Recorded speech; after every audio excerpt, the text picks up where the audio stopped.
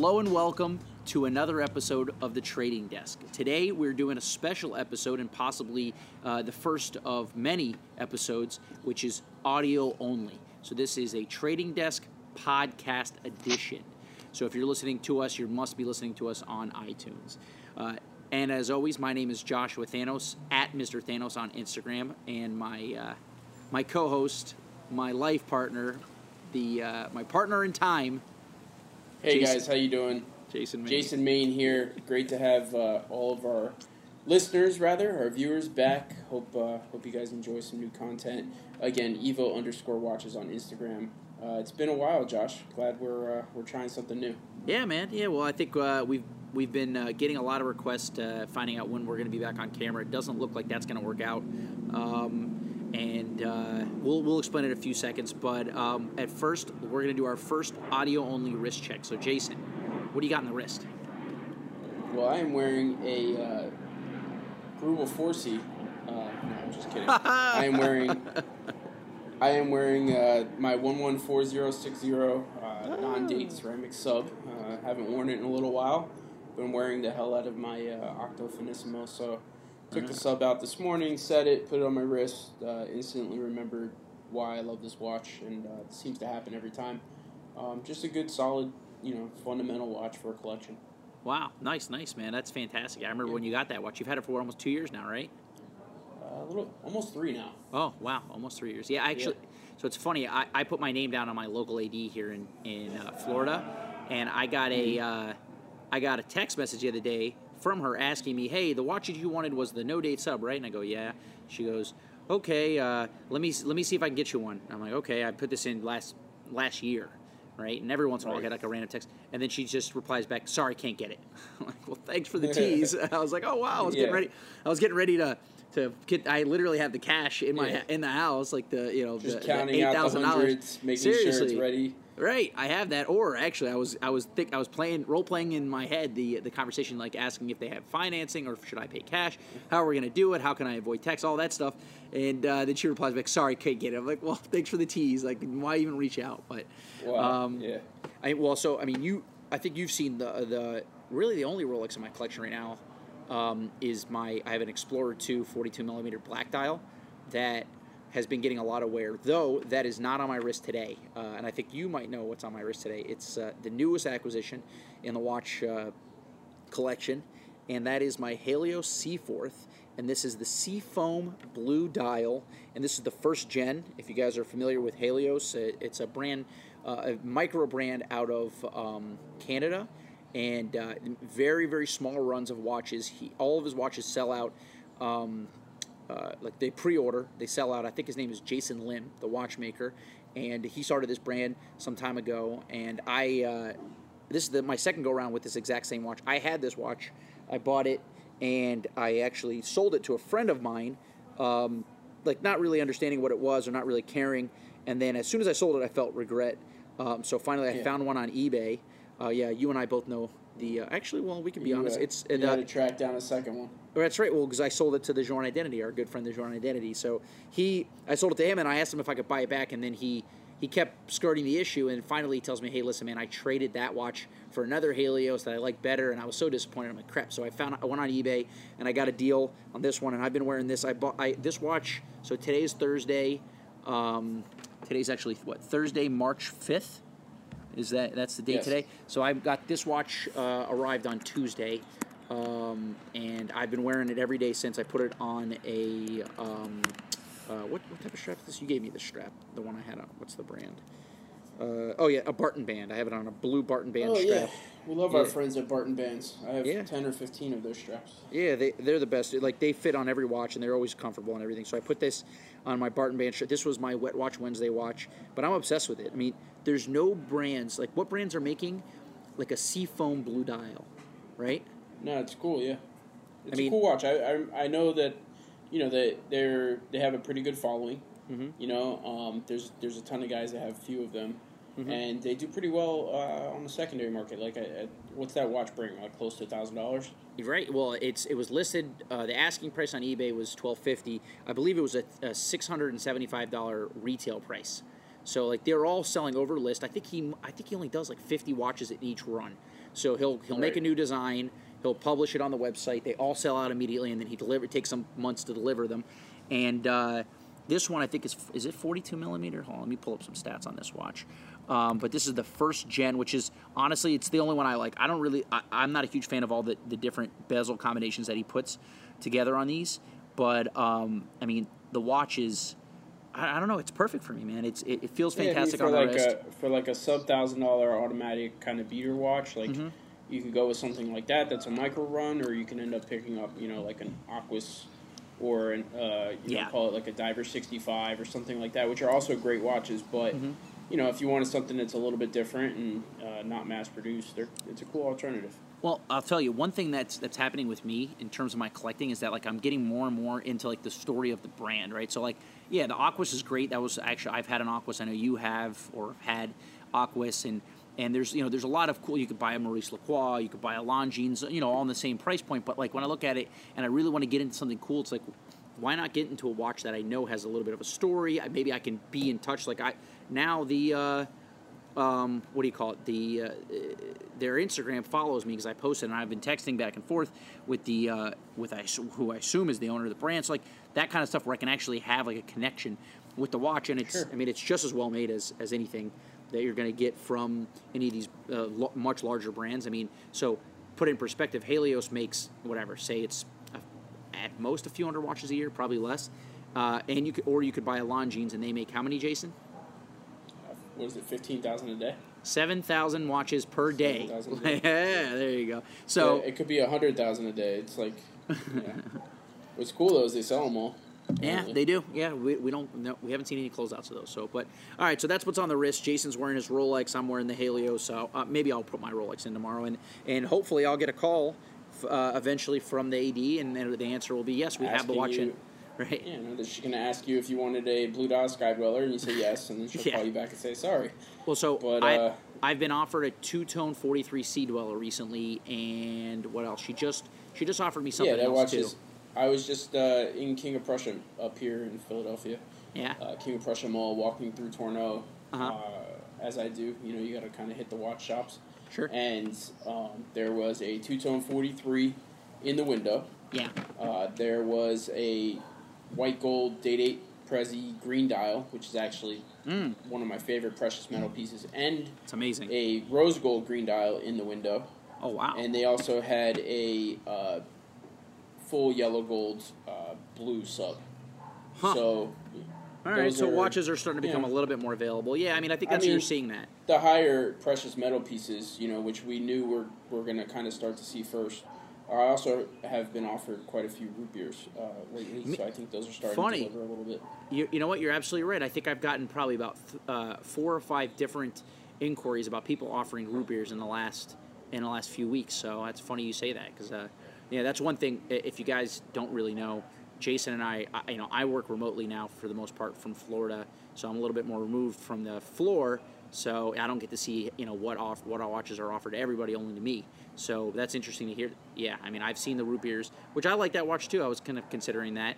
But what we're seeing, in my opinion, and I tend to be kind of an optimist about a lot of these things, but we're seeing like more of a normalization, which is what we wanted to see anyways. Like 5 years ago, before every Rolex was over list, you could the watches that were always in the window were two-tone in the precious metals, and then the steel watches would pop up here and there, like maybe some of the ones that were not as widely in such demand. So like some of the larger, like the 44 Sea Dweller and things like that. But I like to see that kind of thing. I like to see that there's a two-tone 43 Sea Dweller in the case. That means things are starting to normalize a little bit. I don't see that. As soon as you see a ceramic Daytona in the case, then hey, listen, maybe we got some problems in terms of demand on Swiss watches. Yeah. You got really lucky, and you buy it as quick as humanly possible. Yeah, nobody's that lucky, dude. Have you watched the McMillions Netflix show or on HBO? Have you seen that yet? You know what I'm talking about? No. So that's just quickly. That's it's a show about how the the Monopoly game from McDonald's that went on for 10, 15 years. So that was rigged 100% for about 15 years. That's what the entire thing was about. So all the 100,000 or 50,000 or 25,000 and up prizes all were rigged for I think 1989 to 2001 I think was the timeline. So so if somebody tells you a story that they walked into an AD and got a Daytona at list, yeah, it's more likely a McMillian story than it is somebody just getting lucky. Yeah, maybe you walk into that one guy who had a really bad morning and put it out by accident. Yeah, right. And Yeah. then, Well, no chance you walk out with that one. I will light this store on fire if you do not sell that watch to me. Well, that store's getting lit on fire. Yeah. But all right, cool, man. So, well, let's do a little catching up. So, it's a new year. It's 2020, right? We're clear vision, moving forward. What's new with you, Jay? Any new watches since the new year, or anything? It's March, by the way. So, how crazy is it? How crazy is that? It's Not already only 2020, but we're 30. We're in there, man. Yeah, 2 months March. down, man. It's crazy. But yeah, everything's good so far. Just trying to stay busy. A little bit of a market, kind of secondary market lull right now, which we'll get into in a little bit. But everything's good. Just ticking. Yeah. Well, you got a dog. Yeah, I got a dog, Rolly. You can check out the Instagram. She's on there. Yeah, she's the best. _watches, which I mentioned before. But yeah, she's a cutie. She's 3/4 English Bulldog and 1/4 Beagle, so she's a looker. Yeah, she's gorgeous. She's awesome. She's she's a rescue, so she's a little skittish of new people, but she warms up pretty quick. And she hasn't warmed up to me yet. I've only seen her twice though. She runs fair, away from me. I mean, yeah. I'm a little bit of a. I'm the opposite of Jay in person. You're a little bit more subdued. I'm crazy. Hence why my dogs are completely insane. Lunatics, yeah. Mm-hmm. But they're cute regardless. But that's true. Yeah, no real watches. I officially ordered an LHD. Oh, did you? Through Tudor, so I'm just waiting on that. Knew I wanted one for a little while. So went ahead and pulled the trigger on that. And, yeah, but nothing too crazy. No Smurfs yet. No, not yet. Well, that'll come maybe next year. We'll see what kind of year we both have. Maybe we'll both be wearing some. Maybe we should some precious metal. Celebrate and buy matching Prezzies. Yeah, listen, man. I would love to like a yellow dial, yellow gold 40 date 840 right now would be woo, baby. That'd be beautiful. Just listening in the South Florida sun. Yeah, right. Well, that could be a celebration of something that's happened in my life pretty soon too. So I don't know, but cool. Well, so I bought some new watches. I guess like I said, I got the 43 or the 42 Explorer. So you have the white dial, I have the black dial. So maybe next time we're in person, if we get on camera, we can sport different dial colors in the same watch. So I got that watch. Obviously, I got the Helios. What else have I gotten? I guess I got. When did I get my 233? I might have got that last year. Now, wow. If I've had that for 4 months. I think you wore that on the last when it was on the orange strap. Yep. Yeah. Okay. So I got that in December. Yeah. I think I received it in Philly. I had it shipped to Philly, which was awesome. Okay. Yeah, So there you go. Yeah. The watch collection's crazy. I mean, then I got a bunch of stuff here and there, man. I'm always searching eBay and looking for guys who want to trade and do things like that. So my watch collection's bonkers. Now it's probably more than it needs to be. In terms of personally, obviously, like I'm, in Florida full time. My wife is pregnant, and our baby will be due in about 4 weeks now, which is completely insane. Crazy to think of, man. From day one to now, and think it's only 4 more weeks. Obviously, I'm not, dealing with the everyday and seeing your wife every day, but. Just crazy to think, for me at least, how quickly it went. I'm sure it didn't go as quickly for you guys. Oh, it's crazy. So, I won't get into too much, but obviously we had some problems getting pregnant. So, I always tell my wife, I go, she's thinking, oh, we only have 4 more weeks. And I'm thinking to myself, just remember when we didn't think we can get pregnant. It's like, it's crazy how life works. So it's a blessing for us, and I could not be happier. Right? I just could not be happier, man. I'm stoked, and I'm having a little baby girl, and she'll be due in the first week in April, and then we'll see what happens after that. I certainly won't be in Philadelphia for a few months after that. Yeah, you're gonna need a little 26 millimeter date just for the first photos when she's 6 months old. That's a good idea. Maybe because we were gonna I was gonna get the wife a push present, get her a date just, but we decided to upgrade her ring, so that's already been done. So that budget's been Yeah, that budget's been She's busted. still she's still loving her Ballon Bleu. Yeah, the Cartier, that's her go-to. She has that and a Grand Seiko, and that's kind of, luckily she's not like a flashy type woman, and she doesn't really ask for too much, so, I'm the one who gets to buy all the watches. Yeah, well, so nothing too crazy, but, started dating a new girl, and... Oh, yeah. And her first question to me about watches was whether or not she should get an Apple Watch. So I was like, my dear, we work with stuff a little bit deeper than that. But oh man, that's funny. Well, that's good. It's good. It's useful. I'm not spending Ballon Bleu money, so. No, hell no. But, so did you get her one? Nah, not yet. Oh, okay. But cool, man. Awesome. not that long. Right. Yeah, that's right. Congratulations, by the way. But yeah, man, it's cool. I can't wait to meet the baby, and I'm gonna be down South Florida. Was it mid-May? So probably be nice and fresh. Out of the oven. That's right. Yeah, can't wait, man. But all right, well, enough about us.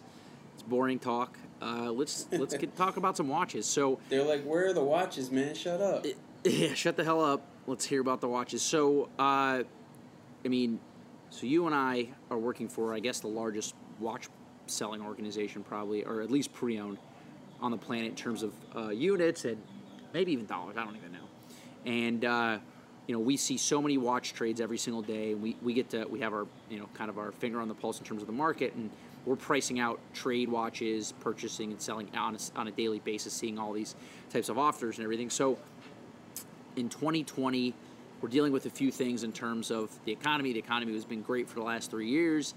We've had a few little hiccups recently. So, why don't you kind of give me an idea from sitting in that office, what's the feeling about say like this week in watches, and then kind of what are people thinking about the future? Is inventory piling up, like kind of all that stuff? Yeah, man. So it's kind of interesting. We obviously go through our ebbs and flows all the time, and that's the market, right? We're always watching what's happening, just to kind of be the authority globally of what's happening in the space. And usually you see a couple $100 here and there, fluctuations on popular models, and that's not a big deal. Maybe $1,000 once we start talking about stuff that's $20,000 and $30,000 watches, the fluctuations can be $1,000. Start talking about watches that are $100,000, the fluctuations are tens of thousands of dollars, right? And then from there on. So I just had a 5250G, the first advanced research piece offered to me, and it's been about 2 months of going back and forth. From the first offer was $30,000 over what we just had to offer yesterday on the watch, and that's unfortunate, but also shows you the severity of like how quickly something in that price point can move. Yeah. And that's there's a lot of things going on, right? Stock market's kind of in the toilet right now and very shaky. It's gone back up and come back down.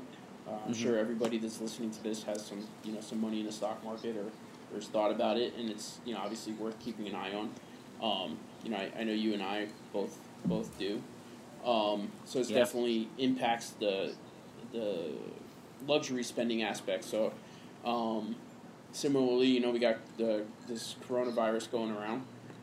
Big scare, kind of the market's kind of not, the Asia market is a huge part of what we do. Right. And not only sourcing, but also customer base and collectors and traveling. So all of that stuff's kind of on a hiatus, along with people worried about, long-term money. So I will say, ever since, I would say going back about 4 years or so, this is probably about as slow as I've been in the last 4 years. On a personal basis, you mean in terms of in terms buying of and selling? like transacting, and it's not because the market's, it's not because people don't want the watches. It's that either guys are holding off on selling because of what they're getting right now, and they're going to weather it out, or guys that do have the money are waiting for the crash.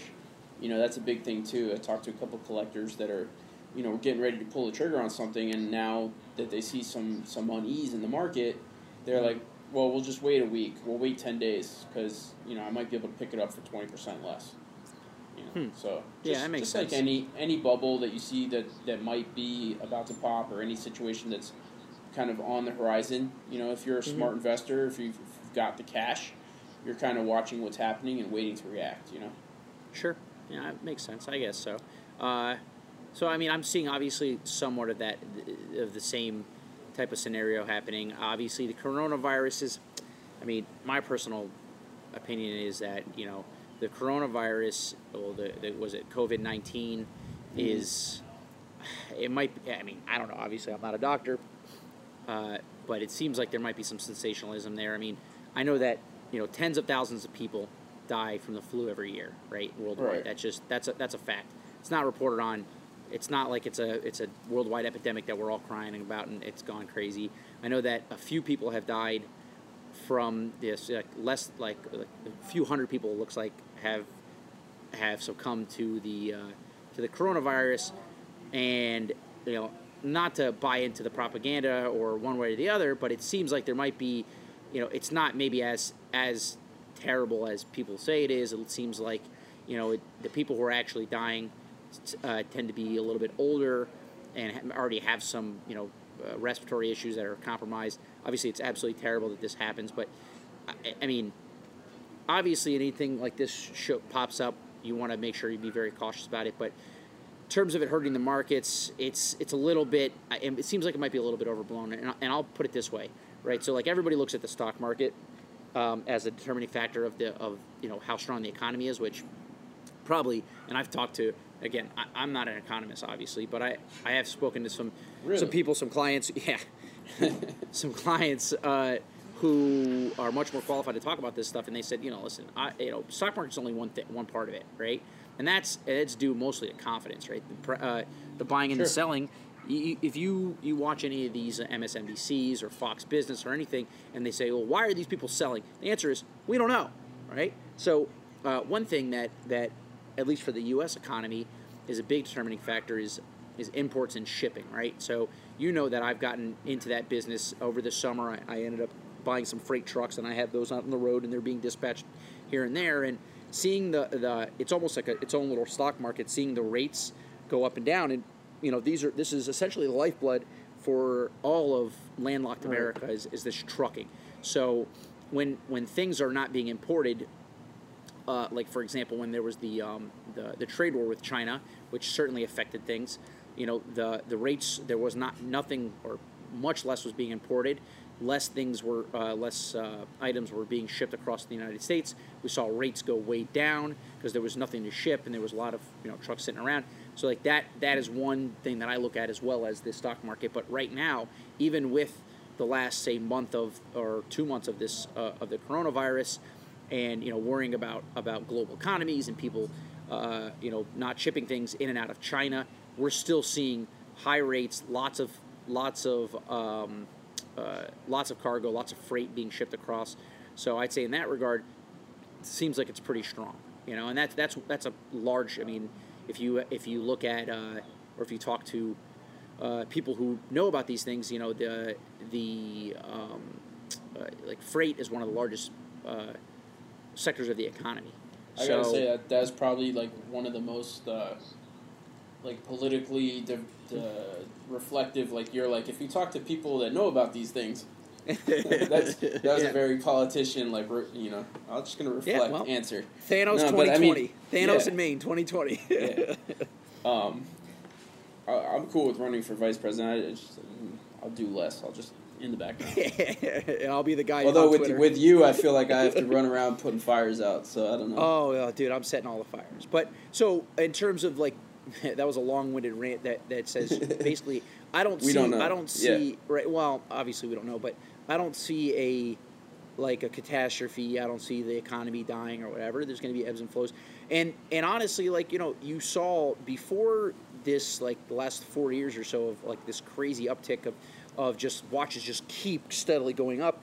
You saw ebbs and flows. Every brand would have a good year, have a bad year. There'd be good months and bad months and things like that. So I think it's more of a normalization, right? So but some people have gotten used to things going up because say newbies, people got into this in the last 2 years.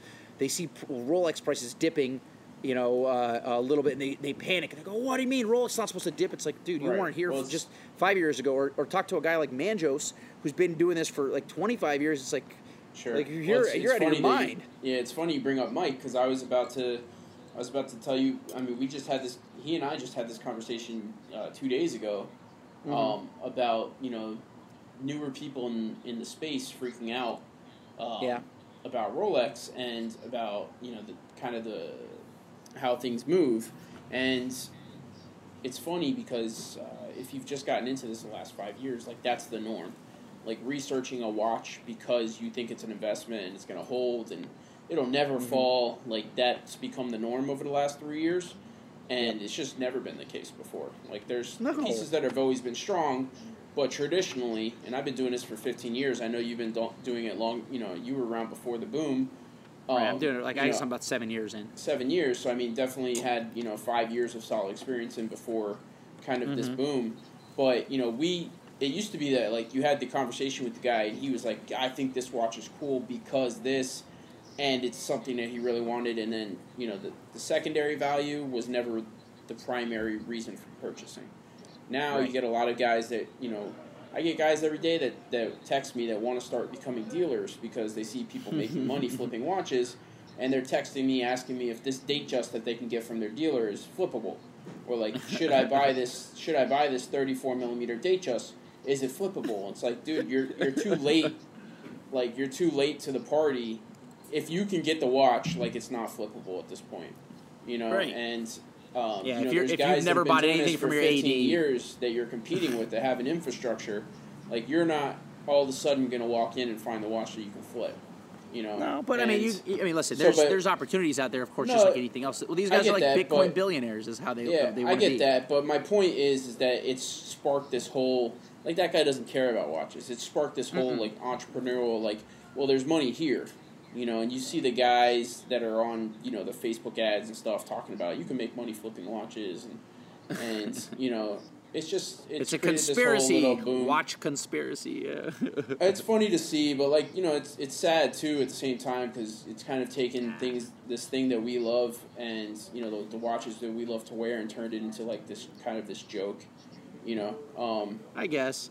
But, I look at it a different way, right? So like I look at it like because I don't take it too seriously, and I understand. Like you are absolutely right. Everything you're saying is correct. But I like to look at it like this, and this is, you can make different analogies. So like for example, like Bitcoin. Bitcoin went crazy, and Ed, there's a ton of people who got into Bitcoin just because they thought they could buy it and make money, right? And there's say millions upon millions of people got into Bitcoin. They don't even really understand it or whatever. But now Bitcoin is down, and there's still people who understand Bitcoin now, right? So like it exposed the idea of blockchain technology and cryptocurrencies to everybody. So then, like, there's going to be a residual there. So, like, the people who will understand and be comfortable with a cryptocurrency, there's way more of those people now than there were in 2017 when it went up to 20,000, right? Right. Before that. So, and the same thing. Like, this is the best analogy I like to make, right? So, like, 2010, LeBron comes to Miami Heat, right? And I'm a huge Miami Heat fan. I had been since probably 2003, since Dwayne Wade was drafted. I became a huge fan. It was a whole story. But so 2010, LeBron comes to Miami, and Miami's known as like kind of being like a bad sports town. Like we're very bandwagon-y, whatever. Right. So LeBron, the best player possibly ever to play the game, decides to come, picks our city, and comes and gives us the most amazing 4 years of all time, right? So, like, we had basically what the Bulls had with Jordan is similar to what we had with LeBron, Dwayne, and Bosh. And, we were harassed for being bad fans, leaving early, all these things. But what it did was it created a hardcore fan base of people who really cared about the brand, about the team, right? So now LeBron leaves and the team stinks, but there's a residual effect that there's now the fan base has just grown, right? So now there's so all the bandwagon people, they're going to leave, but there's always going to be some people left over. So the fan base has grown, and now, like since LeBron left, you see our attendance. You see even now, right now, like we have an awesome team that's exceeding expectations, and you have like a rabid fan base, and now we're known as being one of the best fan bases as opposed to one of the shittiest fan bases. So we should the do analogy an entire there. sports podcast. Yeah, okay. Yeah, Listen, I watch every single Heat game. Luckily I get to interact with some NBA players, which is super cool for me. So I'd love to do that. Or maybe if we can get one of my NBA friends to get on the podcast, which I know at least one who would be interested in it. But we'll see if we can finish your analogy. I apologize. So for no worries. In typical Thanos fashion, everything's long-winded. So the analogy I'm making is that. So you see the boom in Rolex, Patek, and AP, and Swiss watches in general, and what it did was it shed light and it exposed the idea of collecting Swiss watches to millions upon millions of more people who would never even thought about it, right? So when I started in the industry 7 years ago, I knew two watch brands, Rolex and Tag Heuer. I don't even know how to pronounce Tag Heuer, right? I'm like a Heuer, whatever, right? So those are the two brands I knew. Mm-hmm. Nowadays, there's 15-year-old kids who know what Patek Philippe, Audemars Piguet is. They know. There's even kids who know what FP Journe is now because of social media. So, what I'm saying is, we put up with the shitty, flippers who think that they're doing this to make money, but in the end, 10 years from now, 15 years from now, the market is going to remain larger, and that's the point I'm making. So, I know it's a long-winded point to make, but I look at it like this: it's only good. Even though we got to deal with these guys who call in and people send us emails, hey, I'd like to get a 5711. It's like, dude, it's like, come on, bro, get out of here. No, it makes but sense. 15 years from now, we're going to have a lot more collectors. All you're doing is, exposing the market to more eyes. So obviously, the people that benefit from that the most are the people that have the most to gain, or the people that were there first. So that's why you get all these guys that are like, oh, well, screw it, I'll sell because I'm cashing out of this. And I'll go find the next cool thing. But, at the end of the day, like you said, there's going to be a bigger market because of what happened. People are going to look back. Just like, to use your analogy, we were both Heat fans prior to the Big Three, but, it was more about Wade and, even before that. And afterwards, you have this entire generation of kids that grew up and got to see, their city, their team, win these championships and see how their team in the glory, right? So now you have a lifelong fan, Yeah, exactly, and I think that's the same thing you're going to get with Rolex, with Patek, with AP, and then the fact that Instagram exists and you can search, certain hashtags and you can find out about new brands every day and brands like Helios and all these things. So it's only going to be good for the watch market. I think that there's more buyers than there ever has been before now, and the catalyst for that was, the idea that people can make money, because that's a huge, that is a compelling reason to get into any type of hobby. Is that, hey, there's a chance I can get rich quick, right? So you don't have to do much to convince people to get on board when that's the possibility. And yeah, when things cool off and say there is a massive drop in the value of watches and these things there's no chance to make any money on it, there's still going to be, say, there was a 300 or 400% increase in the amount of watch buyers since in the last 4 years, and then things cool off and you lose, say, half of those. Well, you still had a 200% increase, and that's the point I'm making. So I look at it again. I'm an optimist when it comes to this. So, and those guys don't really bother me too much. There's flippers here and there. There's people who think that they know better than you. There's always going to be those people. So I put up with those guys. I hope that when things cool off, they end up in some sort of career that allows them to afford to still buy these things and they can still enjoy them.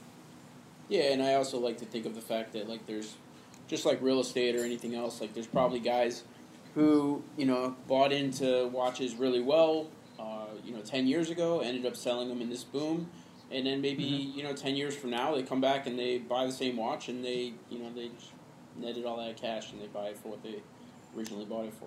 Just like real estate or anything like that. So we'll see, but nice. I think you're probably on some kind of there's new new blood born into it because of this boom. But I don't think anybody's going anywhere long term. If you're a watch guy, you're a watch guy. Just like if you're into any other hobby. Yeah. So. Yeah, I agree absolutely. So, all right. So I guess the next topic that I wanted to talk to you about was, I guess it's in the same vein as the coronavirus, but we see there's no Basel this year, no SIHH, and Watches and Wonders has been all canceled, right? I honestly think that the whole Swiss watch industry is kind of grateful for the coronavirus. because it's like Mm-hmm. everybody kind of wanted to cancel these events already because and this just gave them an excuse to do it, and it's they're getting pushed off and closed and put together, and do we really want to do this? All these brands for the last couple of years have been like, well, we'll do our own event across the river on a boat, like it's so what, this virus came along, it's not our fault, we have to cancel everything.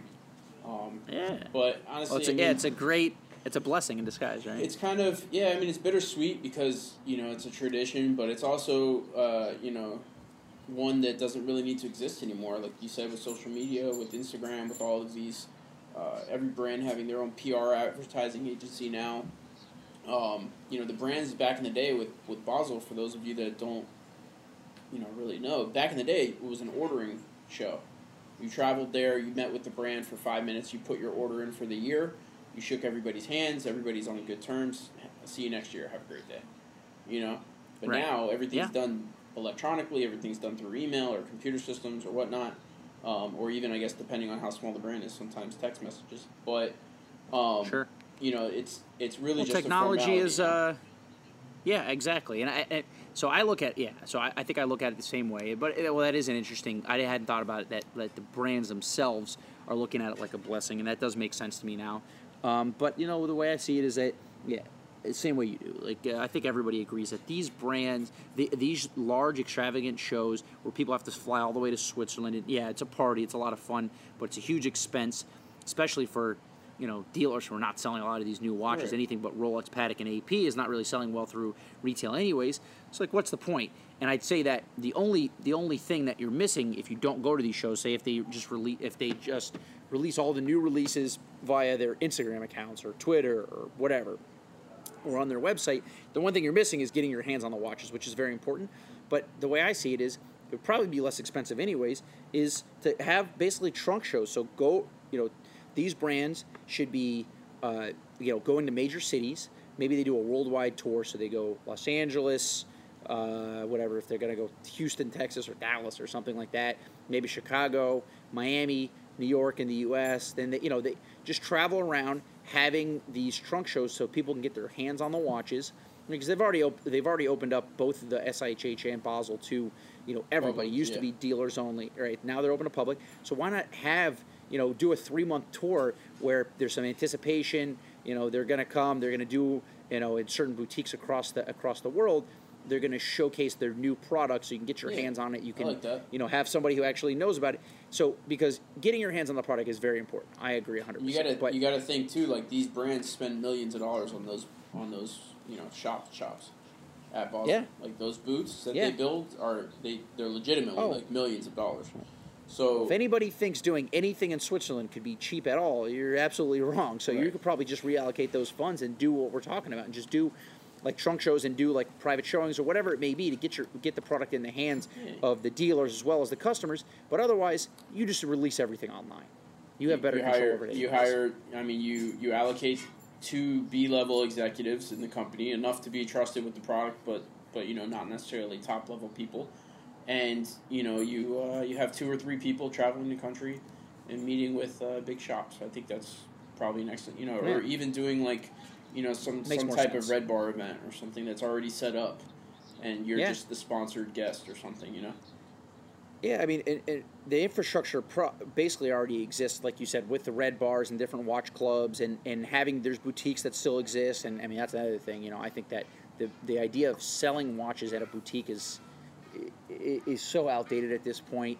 Having people like boutique staff, nobody's going to these brands or these boutiques to learn about the watches anymore. Yeah. You can learn everything you need to know from watching a Tim Masso video, right? And plus more.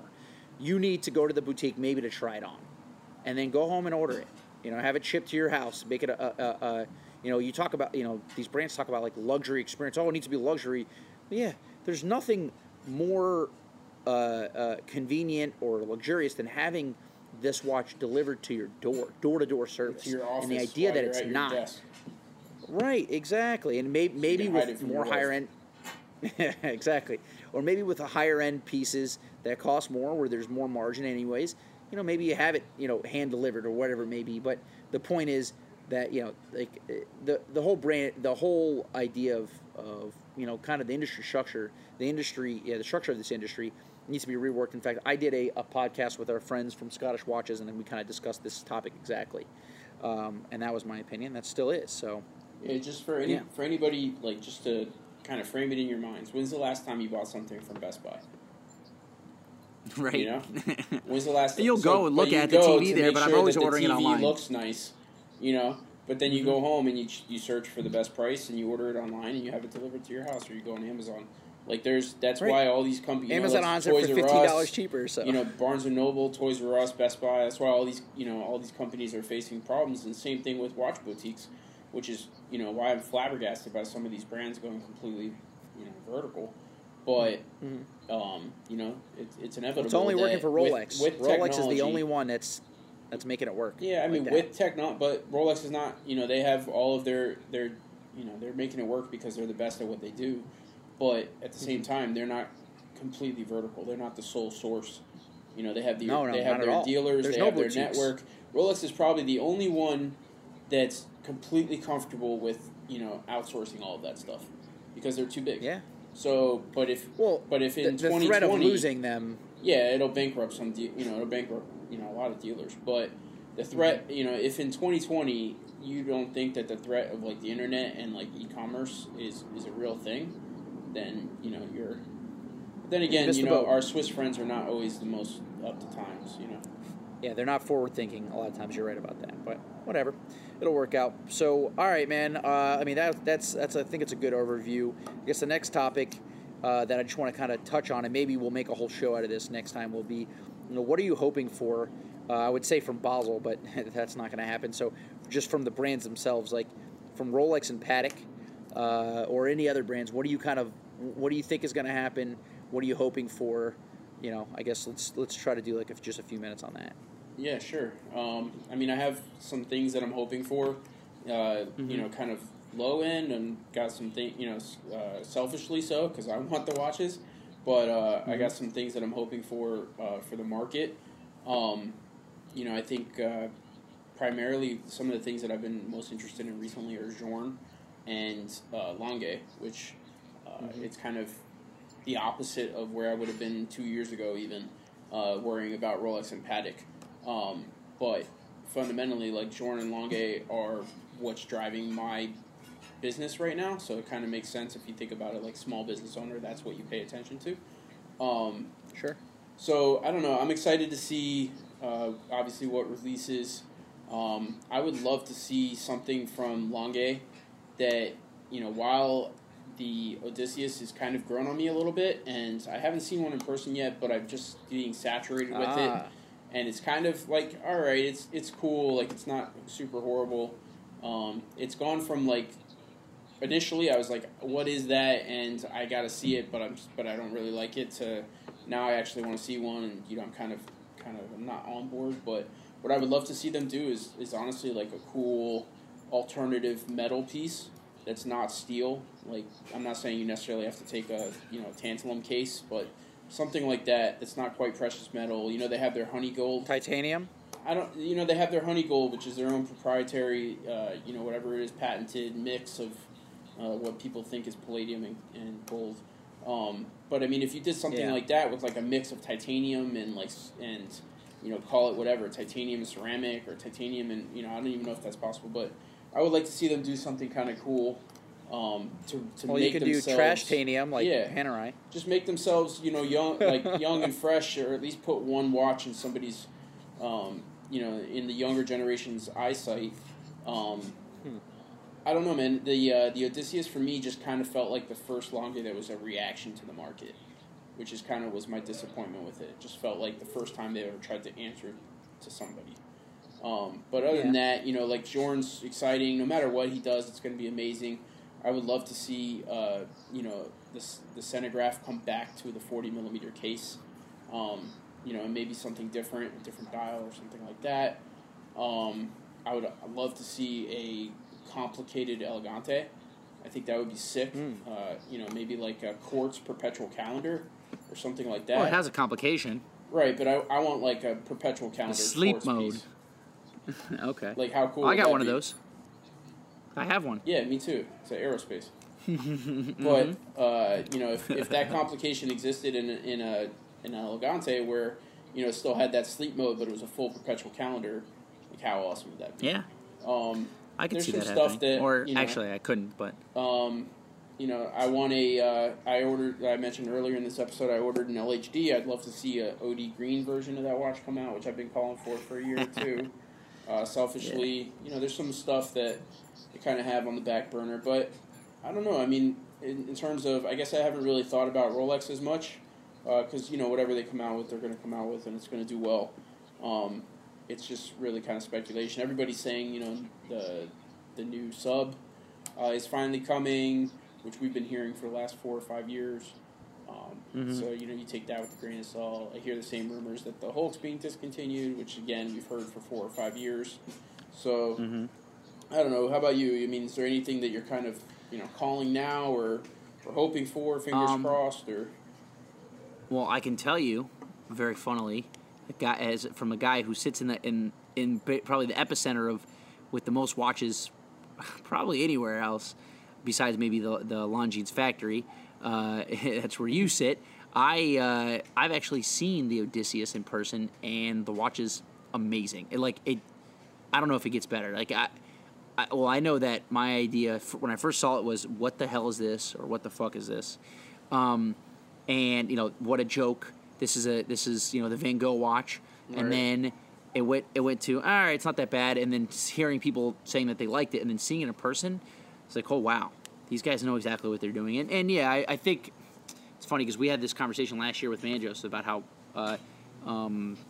Longa would never do a steel sport watch because it's not what they do. Right. That's what he said, right? And he's a huge Longa fan. That's what he does. He probably sold more Longas than anyone else on the planet, right? And I know he just bought a crap ton of them.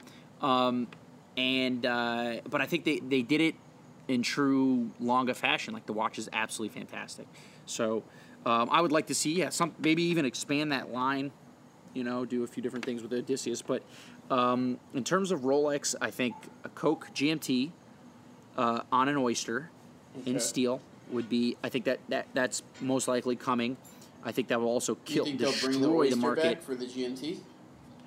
I think they will, but I could be wrong. But so if they do that, they would destroy the market for the Batman, because the Pepsi and the Coke will both dominate. I think one really easy one to do, and makes a lot of sense to me, is a root beer on a Jubilee two-tone.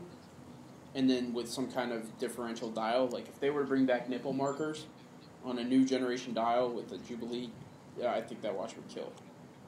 But well, I don't see them making. I can definitely see them putting in a two-tone Jubilee root beer without a doubt. I could see that happening. Yeah. I don't know if they would change the dial as well. I don't see Rolex making that kind of. I could see them doing like a change, different color font, like they do on some of the Sea Dwellers and stuff like that, to just differentiate.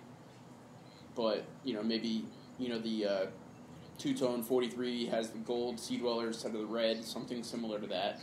But maybe not to the extreme of nipple markers, which is, very iconic to the root beer. But I think it would be easy enough. They already produced the Jubilee. They already produced the watch. Like, let's make it in two-tone. Bam, you're good. Yeah, I can see that happening. Then I would say I'd like to see an update on the Explorer 2. I can definitely see them putting a ceramic bezel on that watch. It makes sense. Yeah. I've seen the renderings. Update. I don't know how, as an owner of the Polar, I don't know how I feel about that, but I guess it would make mine rarer, right? Worth more. Exactly. So there you go. So selfishly, you want that to happen.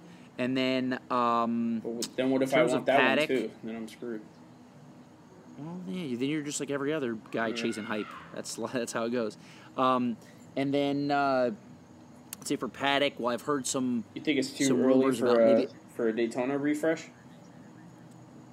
Yeah, I don't think they're gonna. I mean, the Daytona came out. The new Daytona came out in 2016. Yeah, but it's been 4 years. I could see them doing something with like the 11650 9s. They're extremely hot right now. But if you did something, a different dial, maybe on an Oyster Flex, I don't know.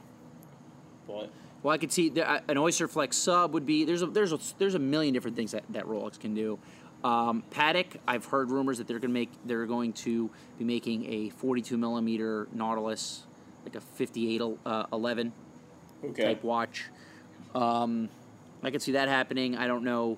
I could see that. I personally believe that they're going to be making more like dress watches because that's kind of what they want anyways. Instead of creating more hype with their. Yeah, something like that. And then from the rest of the market, I mean, we're just going to see. You think? I mean, I honestly, I don't really have too many expectations. Yeah, I was thinking maybe we see something out of that 5522 case, like something different out of that. Yeah, I could see expanding that line. Yeah, maybe a different dial. The steel steel Calatrava. Yeah. Yeah, I think they're steel pilots. I mean, yeah, I think that would be nice. I mean, I like that watch. It's ugly and pretty at the same time, and that's kind of the stuff that I like anyway. In person, it's way better than on computer. I can tell you that. Online, yeah, I agree. But I mean, still, like even in person, it's not that amazing. Like there's many amazing patents that I would take over that watch, but especially for the market price. But all right, well, we'll save the rest of our opinions, I guess, for like a full pre-Basel or pre-no Basel show. What you didn't see at Basel, which nobody saw. Right, which Basel's dead, and here's the watches. Yeah. All right, cool, man. So I guess this would be our first episode. We're running on about 52 minutes, so let's try to wrap it up before the end of the hour. Yeah, but all right, cool. I think this worked out well. This might be a new format for us. We'll try our best to have to see what the feedback to see if we can get this rolling. Absolutely, and I guess so. In parting words, I'd say follow us on our personal Instagrams. I'm at Mr. Thanos. You're at Evo_watches. You could give us a phone call. My phone number 954-610-9264. You can always call or text me there. Talk about watches. Yeah, mine's, Jay, you have a cell phone number? Yeah, absolutely. 954-261-4712. Gotcha. Okay, and my email address. I think I have 20 of them, but I think I have jthanos at WBG Corporate. I think it's WBG Corporate. Yeah, WatchboxGlobalCorporate.com. And yours is it Jason M? Or? Yeah, it's Jason M at WBG Corporate. So, or you can do Jason M at thewatchbox.com. Just text me. Yeah, I probably have a bunch of different. Yeah, just text us. Best way to go. Also, subscribe on YouTube. Follow us on Facebook, on Instagram, on every platform you can think of. If you're not following Tim Mosso on Instagram, you're doing yourself a disservice. You're making the biggest mistake of your life.